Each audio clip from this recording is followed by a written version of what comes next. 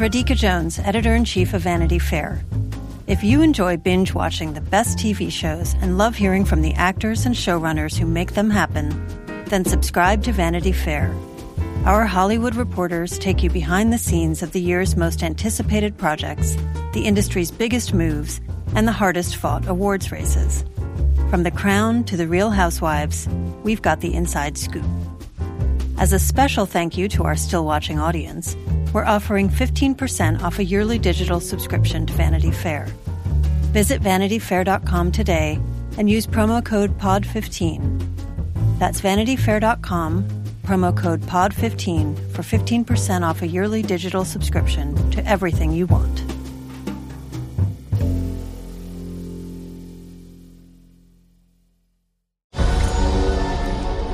Is the world more peaceful since the revolution?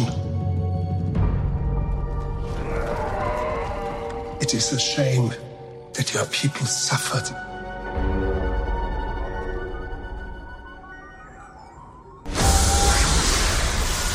But bounty hunting is a complicated profession.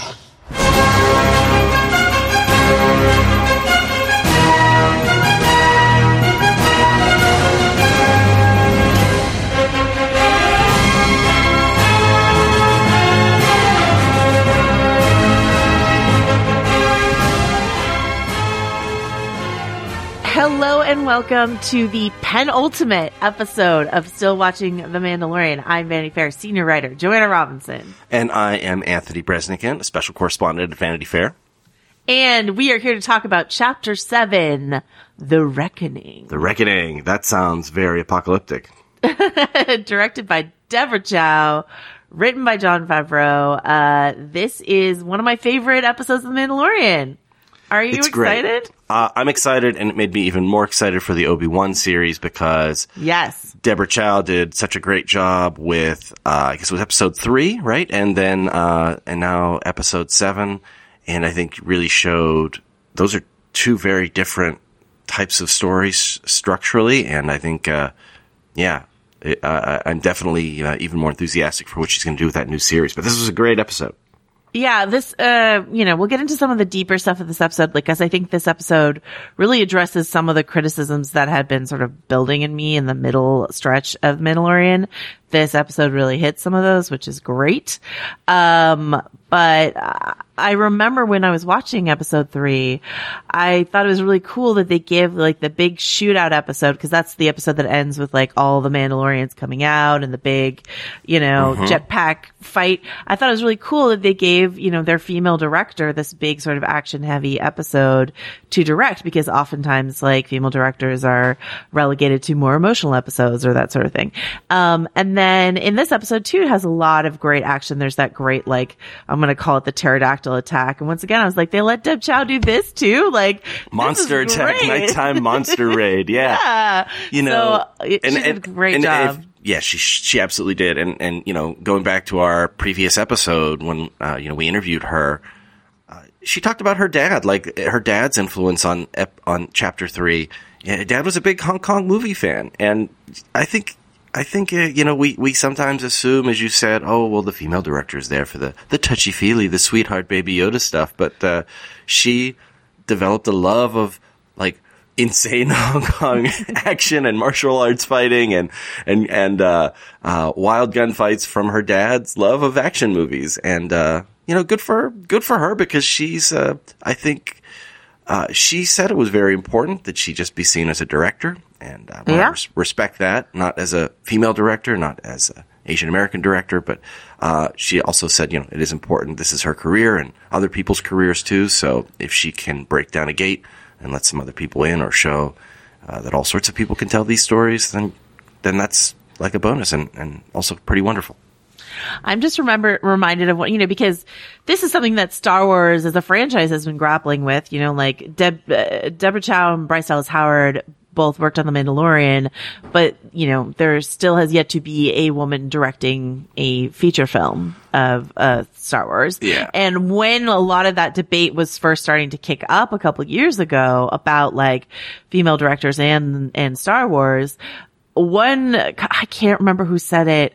it was just like super tone deaf. And I don't think it was from a person that I like generally think is tone deaf. It was a real tone deaf comment, but it was something like, well, I just don't think women are interested in directing those kinds of movies. And I was just like, oh my God, what are you talking about? So, it's nice to see Deb Chow just swoop in and really like say, no, you know what? And Bryce Dallas Howard too. There's great action in Bryce's episode too, but like that, you know what? Like, yes, guess what? Women are humans, and humans have all kinds of different interests. So here we are, you know? Yeah, I found the quote just to make sure that I'm accurately quoting this person. It was former Star Wars director, once and former Star Wars director Colin Trevorrow himself, who said, I want to believe that a filmmaker with both the desire and ability to make a studio blockbuster will be given an opportunity to make their case. He tweeted this. I stress desire because I honestly think that's part of the issue. Many of the top female directors in our industry are not interested in doing a piece of studio business for its own sake. These filmmakers have clear voices and stories to tell that don't necessarily involve superheroes or spaceships or dinosaurs. Well, I guess I just stepped in it then because I don't think you were quite saying what he was saying. And I think, like, once again, I think what Trevorrow was dealing with there was like he had been hired to direct episode 9, and a lot of people were like, jeepers, what is it going to take to get a woman to direct a Star Wars movie? And he was feeling like that was personally sort of like his fault. And then of course he wound up not even getting to direct that movie. So, you know, it's all water under the bridge at this point anyway. I guess I want to, as an addendum. Yeah. That's what I had said before was, and I do think it's sort of parallels what he just said there, what he said a number of years ago. But, that was one of the theories out there. But I think a theory disproven by the fact that there are lots of women who want to direct Star Wars, so and they are doing it now. Excuse me. So I think that theory has really kind of fallen apart. Yeah, and thanks to great stuff like this. So great episode. The thing that this episode, you know, we'll get into some specifics, but overall, the reason why this episode works so well for me is that I think though I've been enjoying the adventure of the week format of The Mandalorian, the fact that this episode draws back in these characters from the other series and some of the most successful characters. Like, I love bringing back Nick Nolte's character Kuiil, and I love seeing Cara Dune back, and I love seeing Greef Karga and the client. Like, they're all back, and so then we already know who they are. We already care who they are. Kuiil is like, I like when it was clear that Kuiil was going to show up again, I was like, oh God, you know what? I kind of think he's my favorite character. And then by the end of the episode, I was like, oh, thanks, The Mandalorian. But you know what I mean? Like that he had spoken. So.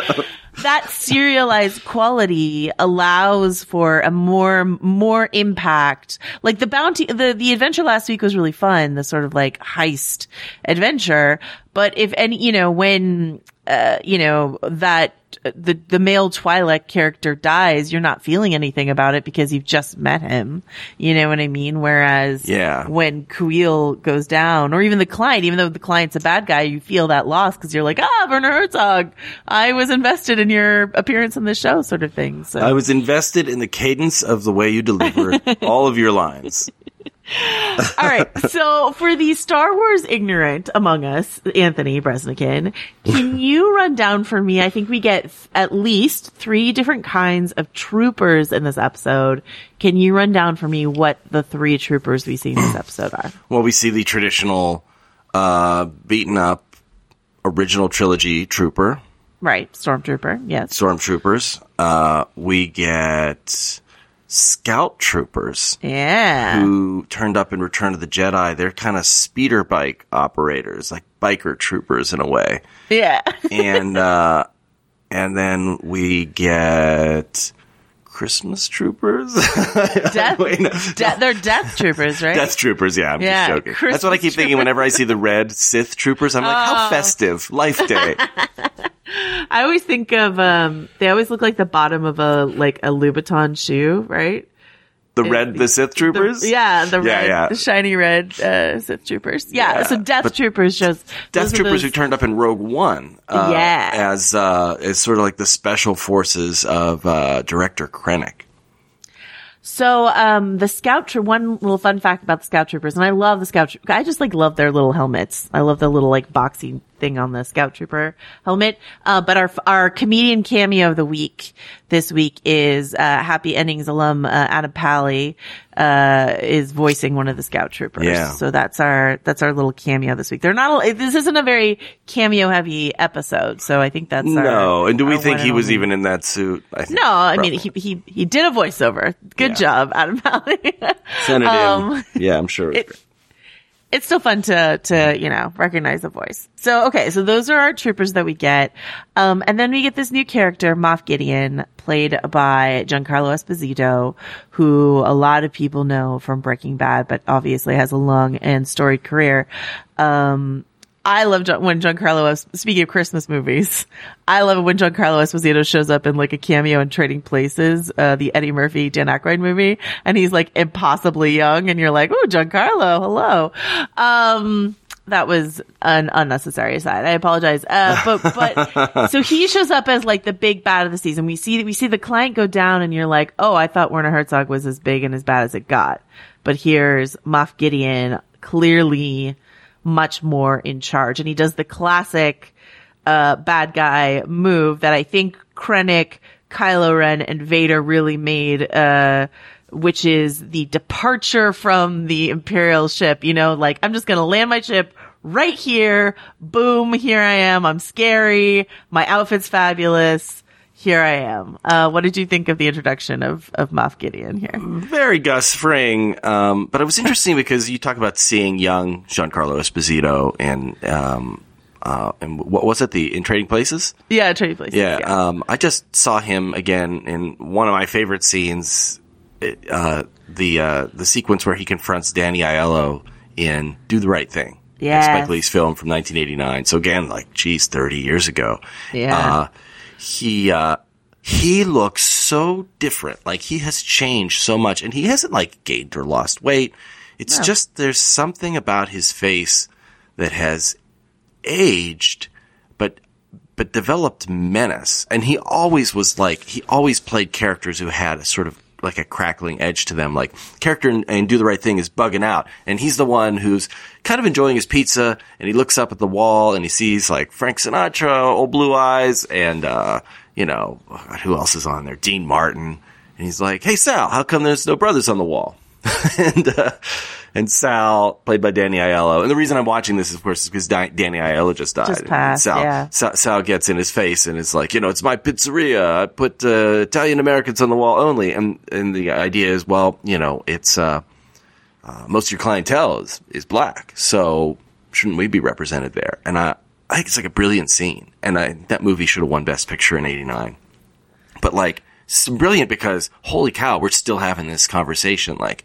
How come there are no, or so few female, directors, so few, women of color directing? And how come there are no brothers on the wall is a question that could stand, for a lot of different things that we're having discussions about right now in pop culture and who has creative control.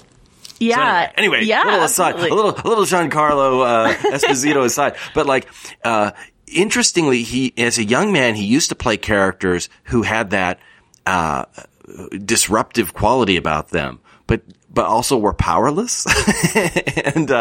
and now he has this, now that he's an older man, he has this intensity and gravitas where you're like, well, maybe he does have power. That dude is scary.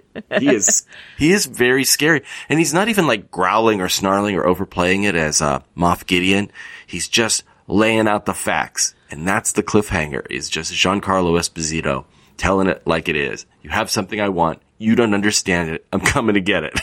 Oh my God, he is, He's going to storm into that cantina and be like, I'm going to put Baby Yoda on the wall. There you go.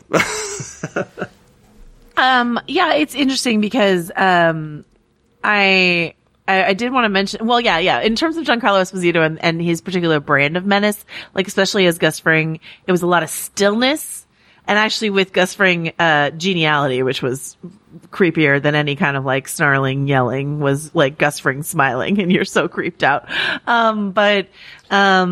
in this, we only get a little bit of him. It's like a tease for the finale. But one thing that we did want to talk about is this idea of casting Giancarlo Esposito, who is a non-white man, as this sort of like ex-imperial, maybe proto-First Order figure here, because, at least in live action, I know there's an exception in the animated series, but, at least in live action, these bad guys are usually white and they're usually British. Werner Herzog, obviously not British, but, usually it's white British guys. And that's sort of, obviously Darth Vader is voiced by James Earl Jones, but like that's been like sort of the thing of the Empire and the First Order are these like fascistic, white supremacist, goose-stepping sort of illusions that's part of their whole thing. Yeah. And so to have a non-white man in that role, I think is interesting. What do you think of that choice there? Yeah, I mean, they're literally called stormtroopers, and that's straight out of Nazi Germany. And you look at the way that they've been constructed, even their colors and their symbols are very fascist. And I remember when The Force Awakens came out and there was a lot of questions about who is this first character we see, this black man, played by John Boyega in a stormtrooper suit. Like, who is this guy? Before we knew a name, before we knew a background, he's in a stormtrooper suit, but that doesn't add up. Like, people were puzzled by that. And I think one of the reasons they're puzzled is, well, one, they think, I think there was an assumption at that point that all stormtroopers were clones, which of course we learned is not the case, at least not a couple generations later. But the idea that we're so used to them feeling like space Nazis, and that, as you and I were joking before, we began recording, fascists have a long way to go toward diversifying. I think they really got to work on their representation, but it's, you don't expect to see that. But of course, in the novels, and I think in some of the animated storytelling, for sure, you do see people of color as Imperials, and they, whatever their other hateful flaws, they, apparently are not intending to be like a white supremacy organization. So it's interesting to see him in this role. And as you say, first time it's happened in live action Star Wars storytelling. Yeah. So here he is. He's dressed in like almost all black. So he means business. And yeah, like I think one way and kind of armored too. Like he has, looks like partial battle armor. Like I can picture that dude putting on a helmet and picking up a blaster and charging into the fray, I think that, the best way to quickly show us how scary someone is to have them just like dispassionately dispatch Werner Herzog. You're like, whoa, okay, wow.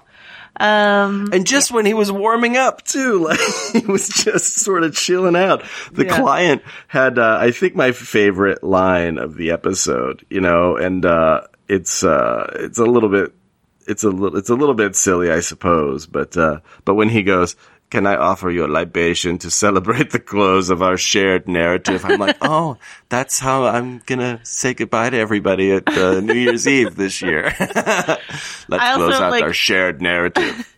He also speaks for all of us when he goes, "I want to see the baby." We're all like, "Yes, I do." I was waiting for like the client to like start cooing or, "Who is a Baby Yoda?"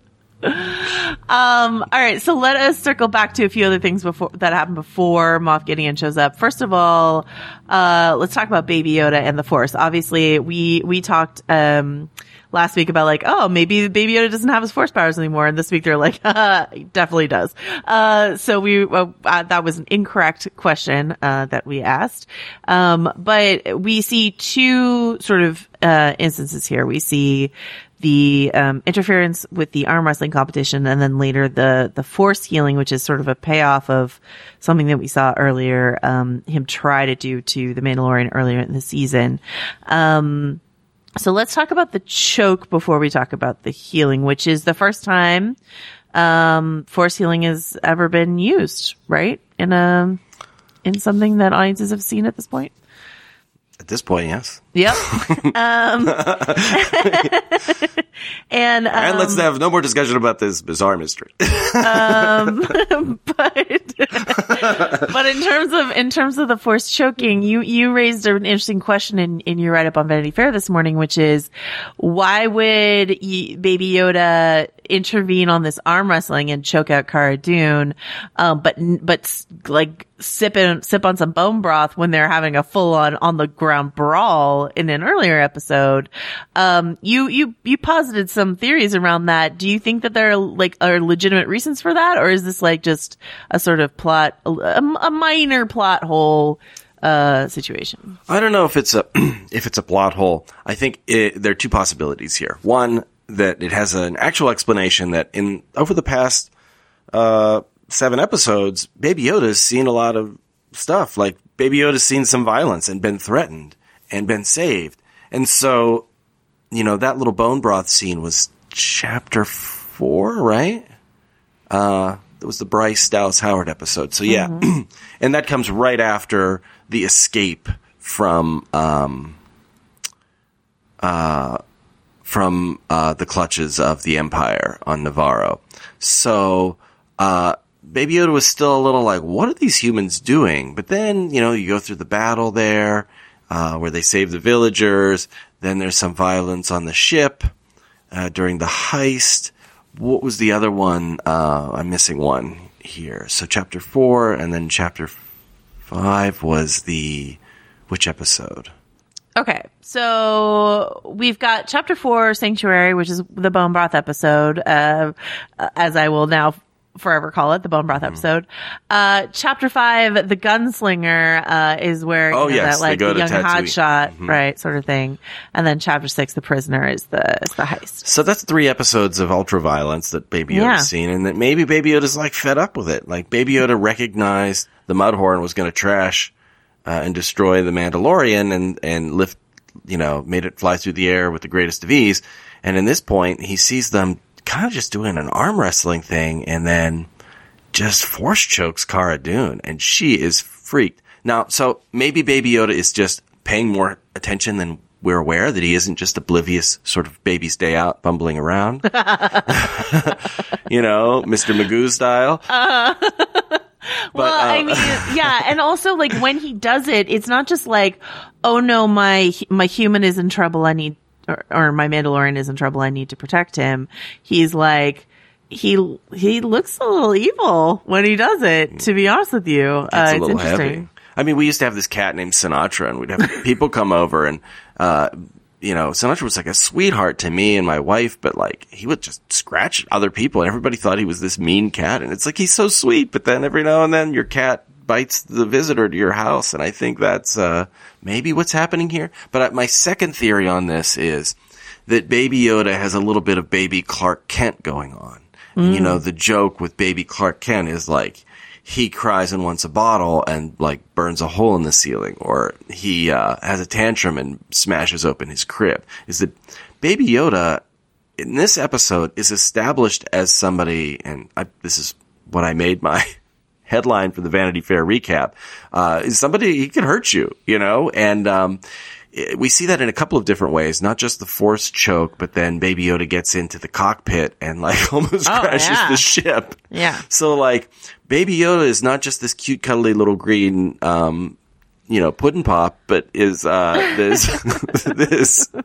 he's also like, he's got a little bit of that kid from the Twilight Zone. I forget the name of the episode, but I remember his name was Anthony.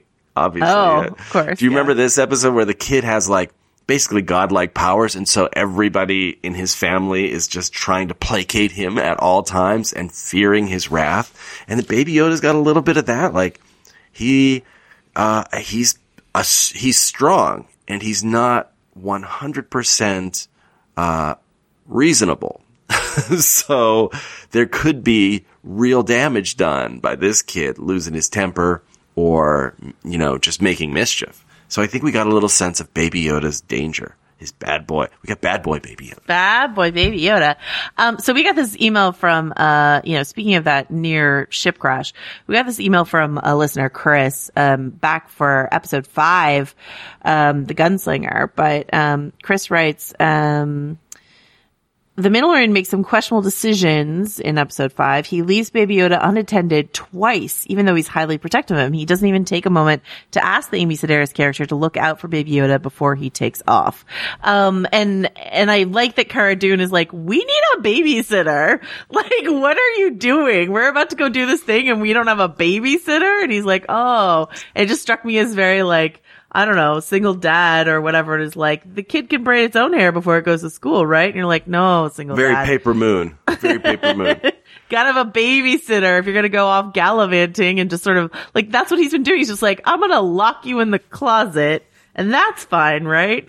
I won't even crack a window. He doesn't treat him like a baby. He treats him like a cat. Like, I'm just gonna leave the cat aboard the ship. Yeah. And I think this is an episode, and I don't think that's a plot hole. Like, I think in some ways it's a plot necessity. Like, you can't go gunslinging and have Baby Yoda like all the time. Right. You got to put him aside. You got to put Baby in the corner. Like, there's so there's a plot reason for that. But then in this episode, they kind of rationalize it because Mandalorian gets like awesome parenting advice from Quill. Yeah. In the context of Quill raising IG-11 to be his son, Butler. I love this part. So I promise we're gonna come back to the Force healing, probably. Yes, we will. But yes, this is my favorite part of the episode. And I think this is where the episode has real depth to it in a way that I think some of the other episodes didn't feel like they had depth to them. I've been talking a lot, you and I have seen The Rise of Skywalker. You and I will be talking about The Rise of Skywalker on another Vanity Fair podcast, Little Gold Men. So if you're listening to this and you're like, why aren't they talking about Rise of Skywalker? Yes, we have seen it. Yes, we will talk about it, but you have to go listen to another podcast to hear us do it. But something that I've been talking to people this week about is sort of like, what do you want from a Star Wars movie? And do you want just action adventure, or do you want some like deeper sort of soulful rumination on the nature of humanity or spirituality or existence or morality? And I want both. Like, why not both, right? Mm-hmm. And I think when Star Wars is at its best, it does both, right? And I think what we've been getting is a lot of the adventure without the soul. And I think in this episode where we see this conversation about like what Quill is basically like, a droid isn't good or bad. A droid is like what you raise it to be. And we see Baby Yoda force choke and force heal. So it's like, Baby Yoda isn't good or bad. Baby Yoda is what you raise him to be. Well, that adds credence to the notion that Baby Yoda is doing what is imitating what he's seen, which kids definitely do. Yeah, absolutely. And just sort of like, this idea, but like, you are far more Star Wars fluent than I am. What is your interpretation of like, because we've got all these Force users in Star Wars over the years. And there's the dark side and the light, and there's this idea of like falling to the dark side or being seduced by the dark side. But what is your sense of what the franchise has tried to say about like, are there people who are inherently light side users and inherently dark side users, or is it always a matter of choice or how you're raised or how you're nurtured? I think it's nurture and experience with a little bit of how you're wired. Anakin Skywalker, if he didn't have phenomenal cosmic powers, would not be such a threat. He'd just be some jerk moisture farmer. But I think that it's the idea that inherent in every being is potential. And that potential is given direction based on either the kindness or the cruelty that kid faces. And with Anakin, you could say, well, he was nurtured by, he had this slave mom who was badly mistreated, and he saw a lot of suffering as like a little kid, but then he was taken in by the Jedi. Yeah, taken in basically as like a child soldier. And so maybe that was the mistake of the Jedi, is their whole thing was, he's even too old now, right? And he's still just a little kid. Well, like actually, maybe the Jedi training should have come later, like at at the age of, what we would consider in our universe to be like, you graduated from high school and now you're going to go off to your career, like Rey's age, essentially, or Finn's age. That maybe that's when you begin training people in the ways of the Force, when they have the maturity and they've made the mistakes of youth, and have learned from them and had the opportunity to be shown both cruelty and kindness. So I always felt like that's the evolving message of Star Wars. And I know we're not going to get into The Rise of Skywalker here, but I think it's reflected in that movie too. Where you have a character like Rey who has seen both and knows which way she wants to gravitate. That push and pull of the dark side, light side, and this idea of like, we've talked about this before, bad dads of Star Wars. You and I have talked off air about the bad dads of Star Wars and stuff like that.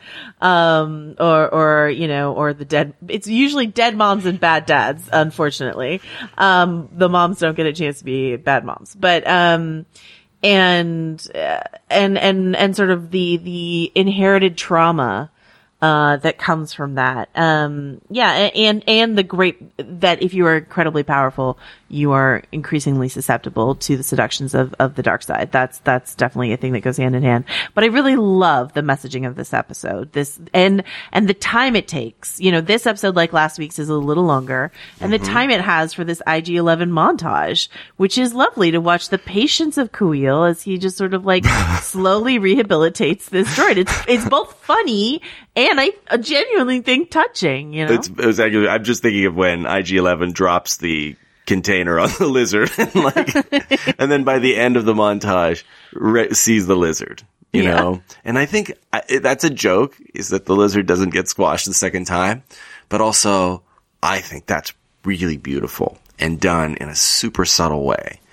Like we have these phrases, jump the shark. I think see the lizard is not necessarily bumper sticker quality or something you're going to see on a t-shirt at Star Wars Celebration. But see the lizard is actually very meaningful. It's just because you can destroy something and you think it has no meaning and no significance doesn't mean you should. You should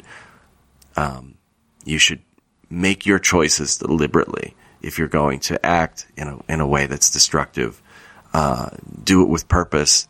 I mean, for good. You know what I mean? If you have to fight, but don't just stomp all over things. And see, the lizard is a nice little, it's not spoken in the movie, but I have spoken. And I think it's a nice little gesture between this Ugnaught, who is a free man, like a freed slave. Indentured servitude was how he described himself as a member of the Imperial Army or Imperial Services, and that he spent it that way for 3 human lifetimes before earning his way out. And I think a character like that, who has been overwhelmingly exposed to cruelty, still somehow recognizes that it's wrong and doesn't express it himself or doesn't perpetuate it himself. So see the lizard. I think that's a nice I love it. little theme. Well, yeah, and he also, via these conversations with Kara, who is like immediately wants to write him off because he's ex-Imperial. Right. We see how quickly she agrees to this job when she finds out that the client is ex-Imperial.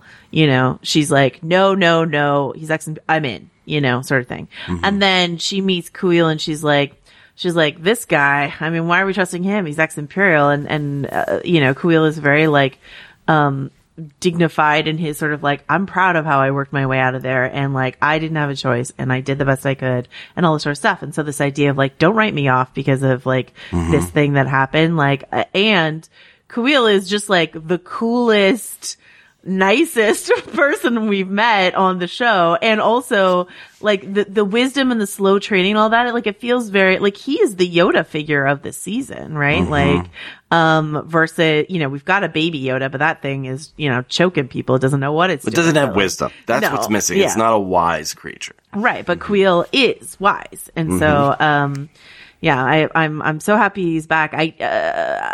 He seemed apparently dead in the end, but like IG-11's back. He was smoking a little, but we don't know that he's dead, so we'll see.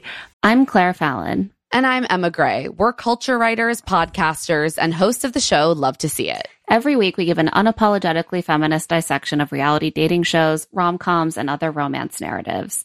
We unpack all the weird messages they send us about love, sex, and dating. And we dive into all the details with special guests like actors, authors, and cultural critics. You can find Love to See It wherever you get your podcasts. New episodes drop every Tuesday. The IG-11 thing, so that's the other thing, right, is like The Mandalorian has had this prejudice towards droids throughout the whole thing. And Kuiil is trying to like sort of, which we saw really pointed out and underlined and highlighted in last week's episode. And so Kuiil is like, no, you got to give him a chance.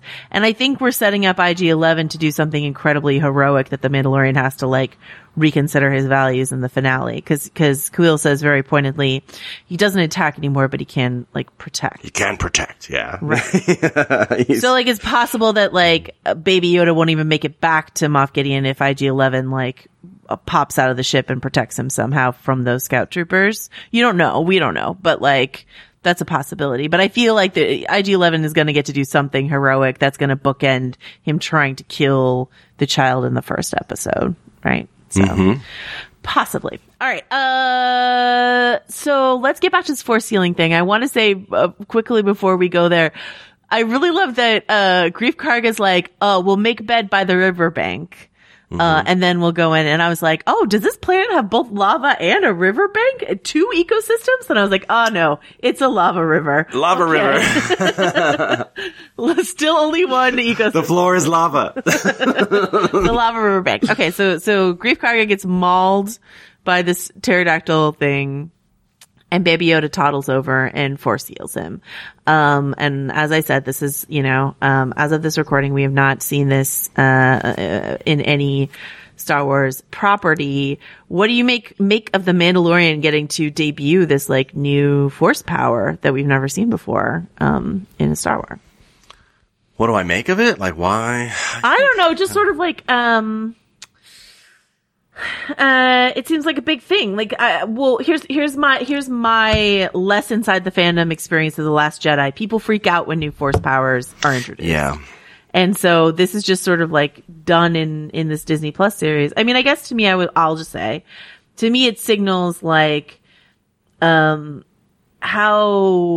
important these Disney Plus series will be for canon. You know what I mean? Like, I think you can skate by not watching the animated series and still feel like you're bopping along in the universe. But I think they're really gonna, you just like the way that Marvel's gonna make their Disney Plus shows interconnect with their movies. I think this is really gonna like, you're really gonna need to watch these Disney Plus shows to really be in the ongoing narrative of Star Wars, you know? Well, I also think what we're seeing with the development of things like force healing and expansion of what it means to be a Jedi and to be force sensitive goes back to something that the creative forces behind Lucasfilm have been trying to do for the last several years, which is recognize that if the force as a storytelling device is going to endure year to year into the future, it has to be about more than fighting in a cool way. You know, much as many martial arts disciplines are not just about fighting. They're about centering. It's about focus. It's about discipline, and kind of asceticism. And I think it's a recognition that the Force can't just be about leaping and hurling rocks or ripping down an air conditioner and throwing it at your opponent or twirling your lightsaber through the air or zapping them with lightning. Like, the Force has to be about more than violence. And this, Luke said as much in The Last Jedi and demonstrates it by not using Force powers to confront Kylo Ren and defeat him in battle, but using Force powers to project an image of himself that inspires people throughout the galaxy and halts the First Order in its tracks and distracts. Like, that Force projection was also a new Force power. Right. And again, we will not get into that too much here, but the idea of what the Force can do in terms of the transference of energy and connection is another new Force power that we're seeing. And force healing is kind of like, okay, like that's a traditional superpower, you know? It's, in a way, Wolverine has it, you know, and, video games have always had, you know, you eat this heart and you will be healed, you know, and, your energy levels will go back up. And so force healing, healing is not a new power, but in Star Wars it is. And I think it shows the expansion of what the Force can do beyond just battle. And that, I think, is super important. Yeah, the only thing that I will say about it is that it is a potentially, I don't want to, I hate using this phrase because it's like such a, dig your feet in fanboy thing to say, but it is a potentially promise breaking Force power, right? Because it's like, it's just going to be tricky introducing it. Because if like, who can force heal? Can anyone force heal? Like, if anyone could force heal, why would anyone ever die in a battle? You know, sort of thing. So, just something to... Well, Joanna, we can't... But there are consequences to force healing. Sure. Oh, no, maybe. It's draining or whatever. I'm just saying, like, that's the thing that they have to be careful about with something like force healing. Here's what I like about... than, like, astral projection or something like that, which is, like, in a fight situation, the stake, you know, like, if the Mandalorian gets majorly hurt, you know, I'm not saying this is going to happen, but like, let's say the Mandalorian gets like mortally wounded, then Baby Yoda is going to have to not be there for that, because if Baby Yoda's there, then Baby Yoda would heal the Mandalorian. You know, there's just questions around it. I'm not opposed to it. I'm just saying there are questions around it. We're a little hamstrung because, we know more than we can discuss, but I think I'll say this. So let's just go off to The Last Jedi, is that the the Mandalorian, because when Baby Yoda uses the Force, what happens to Baby Yoda? He kind of goes into hibernation. Even in this, when he heals Greef Karga, like, he collapses afterward. And that's just, it's not like he grew a new arm for Greef Karga, you know, he just like healed a tear in his skin. So it wasn't necessarily, I mean, do you think Greef was mortally wounded? Was he dying? They said the poison. Yeah, they said the poison was spreading. Like, I think he was mortally wounded. Yeah. So that's a big save, and obviously makes a big impact on Greef. But I think the Force is not an endless resource. So that if you project yourself across the galaxy, it takes so much out of you that your life force evaporates. Like, you are spending your coins, you know, you are using your power and depleting yourself. And so I think that's what preserves it as, like, it's not just endless force healing. You get a force heal and you get a force heal. Look under your chair. Everybody gets a force heal. Like, it's, right. And then, but then I just think that if you're going to do that, you need to make those. So I think I would have preferred it if, like, does the child sleep for the rest of the episode like he did last time when he used the Force in a big way? Okay, yeah. Like, that's the kind of thing that I'm talking about. You just need to, like, be able to show us the limitations of this thing. Okay, he can force heal, but it really takes it out of him, and he can't be doing it for everyone all the time. Mm-hmm. That's all I'm saying. Well, you know, there's so many it's like, we talk about this with Marvel, like, you know, a character like Scarlet Witch, Wanda, right, can, like, have you see whatever she wants you to see, and it's such a huge power that you're like, how do we even have this character in this fight who can do this huge thing?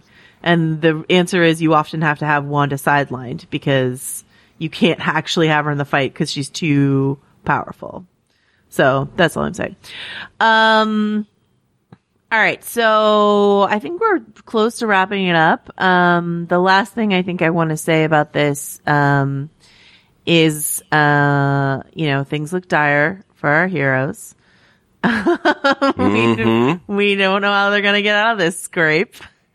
Is there anything that you want to see in the finale? Well, my favorite line after the "let's enjoy a libation to celebrate the close of our shared narrative" is, like, the favorite line is when Cara Dune looks at the Mandalorian and she's like, "Who's this guy?"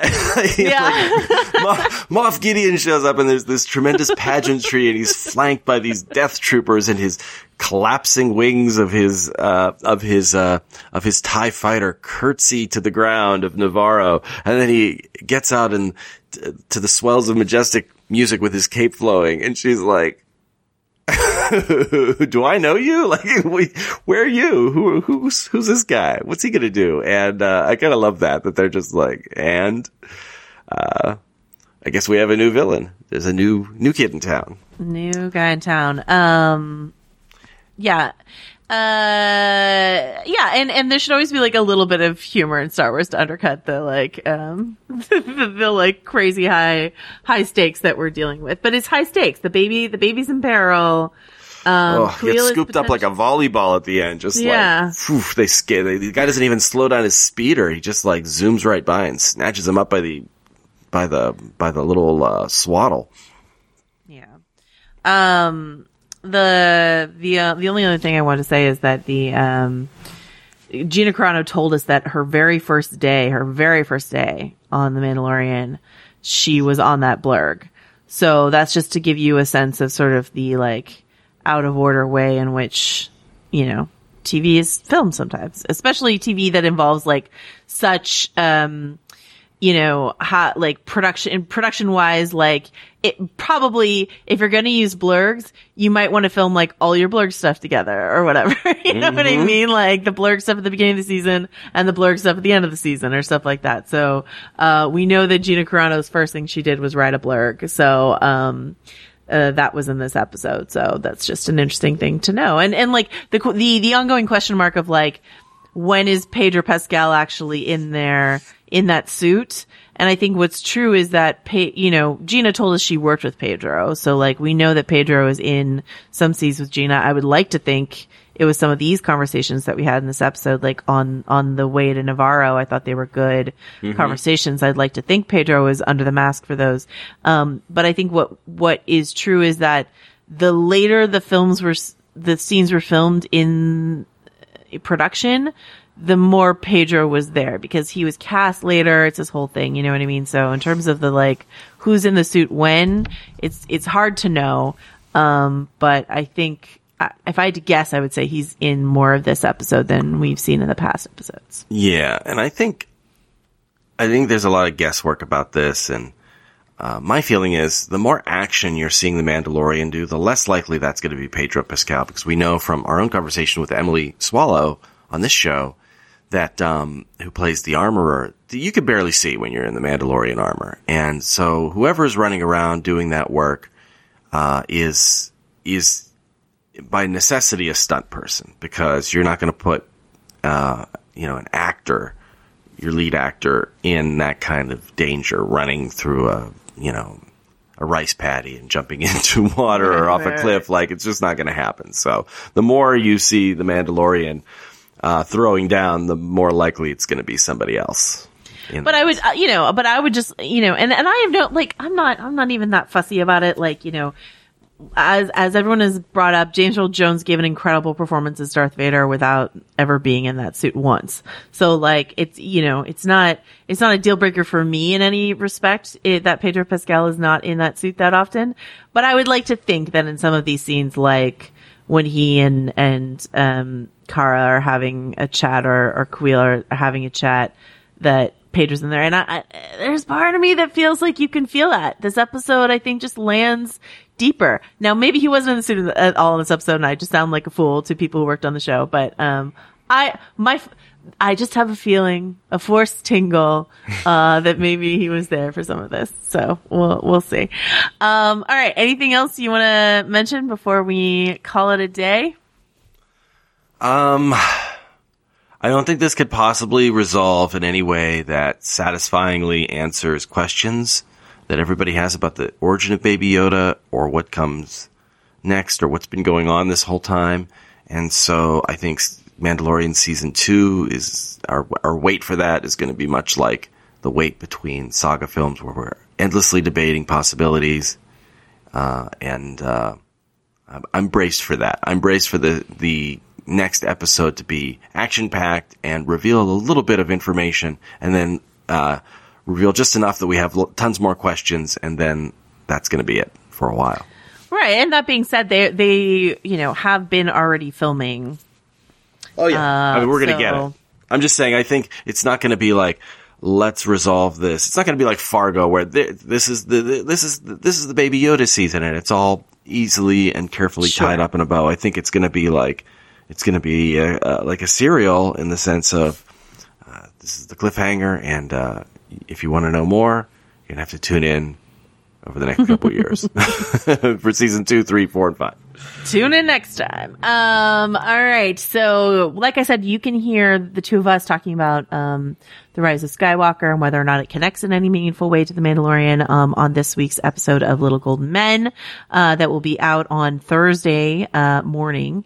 So won't have a ton of The Rise of Skywalker spoilers, but we will be discussing the film and our takes on it, reenacting our experience at the after party. I will say though, it seems appropriate to say it on this podcast. We got to go to the premiere. We were lucky enough to go to the premiere. We were also lucky enough to be seated like 2 rows behind the Mandalorian crew. So like Gina Carano, Pedro Pascal, Deb Chow, Anthony Breznican bulldozed, his own wife to get to say hi to Ming-Na Wen.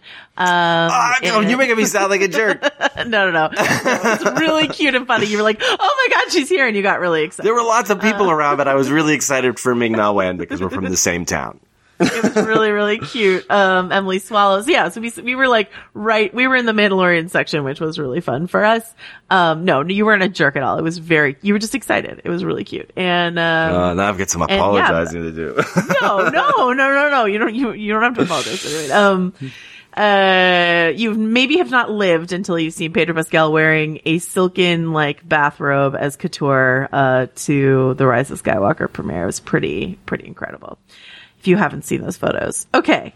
Until next time, Anthony, where can folks find you? You can find me nowhere, man. I'm hiding out until the holidays are over. No, I'm on Twitter at Bresnikan, and of course, like you, on the pages of VanityFair.com. We will have a lot of the Rise of Skywalker content coming in the next few days. So you really are going to want to bop over to Vanity Fair. And, I will just preview really quickly. The good thing that I think is that we have very different, takes on the Rise of Skywalker over at VF.com, which means you're just going to get whatever you feel about the movie. I think there will be content there to serve you, from someone on our staff, which is fun. And how it should be. Yes, you can find me on VanityFair.com. You can follow me on Twitter at Joe Wrote This, and we will see you next time. And once again, we have to wait a week and a half for the next Mandalorian episode. It'll be out, I believe, on the 27th, or 28th. And, we will have an episode up then. I will be in London, but have microphone, will travel, and, we'll see you after the holidays.